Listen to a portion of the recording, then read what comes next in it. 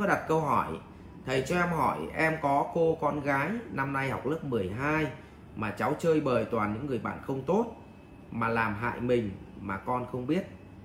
Mẹ bảo cũng không nghe. Em muốn học xong lấy bằng tốt nghiệp em cho cháu đi học khóa tu, có được không thầy? Xin thầy tư vấn và chỉ dùm em, cảm ơn ạ. Vâng, thưa với chị Thắm Nguyễn, tóm lại là mình nhìn cháu nó mất dạy, cháu nó hư, nhưng nguyên tắc của con người là họ vận hành theo cái mà họ nghĩ là đúng. Vậy chị đang nghĩ là cháu nó hư, nhưng cháu nó thì đang nghĩ là cháu nó đang đúng. Vậy là hư với chị nhưng đúng với nó. Vậy điều gì là căn nguyên để tạo ra suy nghĩ để nó cho rằng nó đúng? Đó là niềm tin cũ. Niềm tin cũ đầu tiên đó chính là hình ảnh cha mẹ dội vào cho nó. Ví dụ cha mẹ bảo nó là buôn gian bán lận thì nó sẽ nghĩ là buôn gian bán lận. Cha mẹ bảo nó rằng là con ơi, phải làm những cái việc phúc đức thì cuộc sống nó mới phát triển được.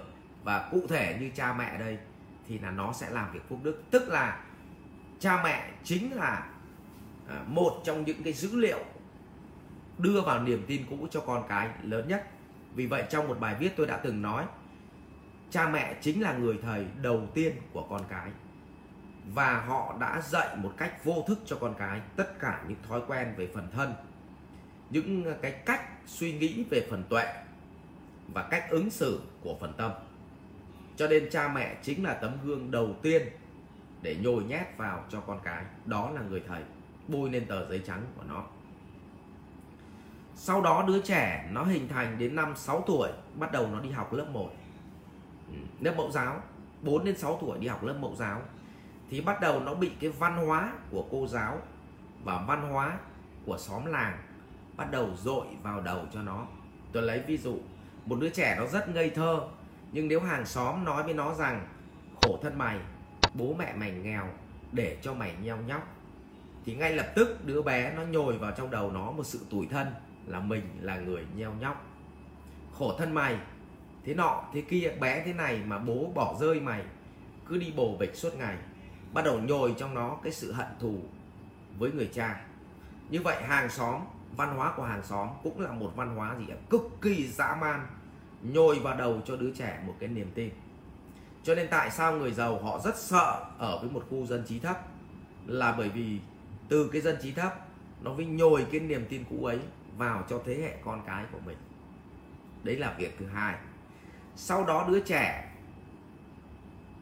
nó vào cấp, tức là nó chuyển nhóm bạn chơi hoặc thêm nhóm bạn chơi, nó vào một cái cấp độ mới là vào lớp 1 thì bắt đầu nó lại xuất hiện một nhóm bạn chơi nữa, thì nhóm bạn chơi ấy lại tiếp tục nhồi nhét cái niềm tin cũ cho nó. Như vậy sau đó nó lên đến lớp 10 thì nó lại chơi một nhóm bạn mới. Cho nên tất cả những đứa trẻ hư hỏng phần lớn là giai đoạn chuyển cấp. Từ cấp 1 lên cấp 2 thì có nguy cơ chơi điện tử, vì bắt đầu nó hình thành một cái nhóm bạn chơi. Từ cấp 2 lên cấp 3 thì bắt đầu là sinh ra ăn chơi, ba, gái gú. Từ cấp 3 lên đại học thì có thể sinh ra nghiện hút, là do nó chọn phải nhóm bạn chơi mà nó nhồi cho nó một cái thói quen mới, một cái niềm tin mới. Như vậy thì rõ ràng tôi muốn nói với bạn rằng con bạn học lớp 12 nó bị cái tình trạng như vậy. Thì thưa với chị rằng, và khi mà chị chọn cái cách thay đổi của con mình ấy, thì thường các phụ huynh hay bị mắc một căn bệnh thế này. Chuyển từ một thứ mà nó đang thích nhất, xong bắt nó sang một thứ là nó không thích nhất. Thì cái điều đó nó không bao giờ xảy ra. Cũng giống như bây giờ nó đang là ăn chơi, thì ăn chơi là thứ thích nhất, thì chị lại chuyển nó sang đi một cái khóa tu trong 1 năm, lên chùa tu, thì đấy là cái thứ mà nó không thích nhất. Thì không khác gì câu chuyện chị mang con hổ ở trong rừng, xong chị nhốt vào cái cũi chặt nhất, thì hoặc là hổ nó chết, hoặc là hổ bắt buộc nó phải phá cũi nó ra. Cho nên đấy là một cái sai lầm. Tôi cũng xin chia sẻ với chị như vậy. Và đây là cũng tình trạng mà ngày trước có một bà mẹ nhờ tôi, nhờ thầy chữa cho con tôi nó không nghiện điện tử. Thì thưa với chị có biết tôi làm gì không? Tôi không cho nó học nữa, tôi cũng không cho nó ngồi chơi điện tử, nhưng tôi dẫn nó đi siêu thị và tôi mua cho nó những thứ nó thích. Tôi dẫn nó đi chơi thể thao, tôi dẫn nó đi du lịch. Và chị biết thế nào không? Sau 10 ngày và nó không học, nó rời bỏ việc học, thì khi về mẹ nó mắng tôi một trận.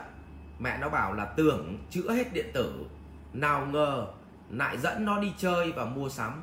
Như vậy là còn tệ hơn là chơi điện tử. Đấy, để chị thấy rằng là thói quen của những người mẹ, họ muốn con họ là đang từ chơi điện tử vào và trở về bàn học để học một cách nghiêm túc là không xảy ra. Thì tôi đi đường vòng là tôi làm một cái việc mà nó gì ạ?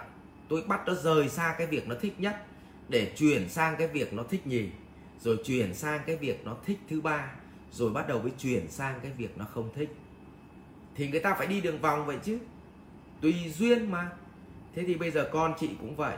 Nếu mà chị ném nó vào môi trường tu tập ngay thì tôi khẳng định với chị, cháu nó không chịu được đâu, nó cũng phá bĩnh nó về.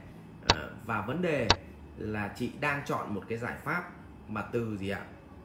Từ nó đang là tự do nhất chuyển sang một cái môi trường mà gì ạ? Nó bị chật hẹp nhất thì nó không chịu được đâu. Vậy tôi khuyên chị là cách tốt nhất là sau khi cháu nào học hết lớp 12 thì hãy tìm cho cháu một cái môi trường nào đấy tốt mà nó có thể cách ly với cái nhóm bạn bè cũ của nó để hình thành nên một cái thói quen mới. Và chị bám sát cháu trong giai đoạn khoảng 1-2 tháng đầu và nhờ 1-2 người bạn tốt, họ sẽ bám sát nó trong vòng 1-2 tháng đầu. Thì bây giờ nó làm được hai việc. Một là rời xa cái nhóm bạn cũ không tốt, hai là tiếp cận với nhóm bạn mới tốt. Thì nó làm một cái môi trường, thì thứ nhất là nó xa cái đám bùn lầy thì nó không bị nhiễm mùi tanh của bùn. Thứ hai lại được gặp nước sạch thì nó rửa mất cái mùi bùn cũ, thì dần nó sẽ hết mùi tanh và tạo ra một thói quen sạch sẽ mới.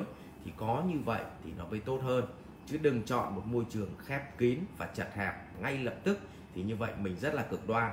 Rồi chúc chị lựa chọn một giải pháp tốt nhất cho con để làm sao giúp con thoát khỏi khổ và hạnh phúc, chứ không phải là một giải pháp mà nó ức chế tâm của đứa trẻ. Như vậy nó sẽ tạo thành cái sự thù hận rất là lớn giữa cha mẹ và con cái. Rồi cảm ơn câu hỏi của chị.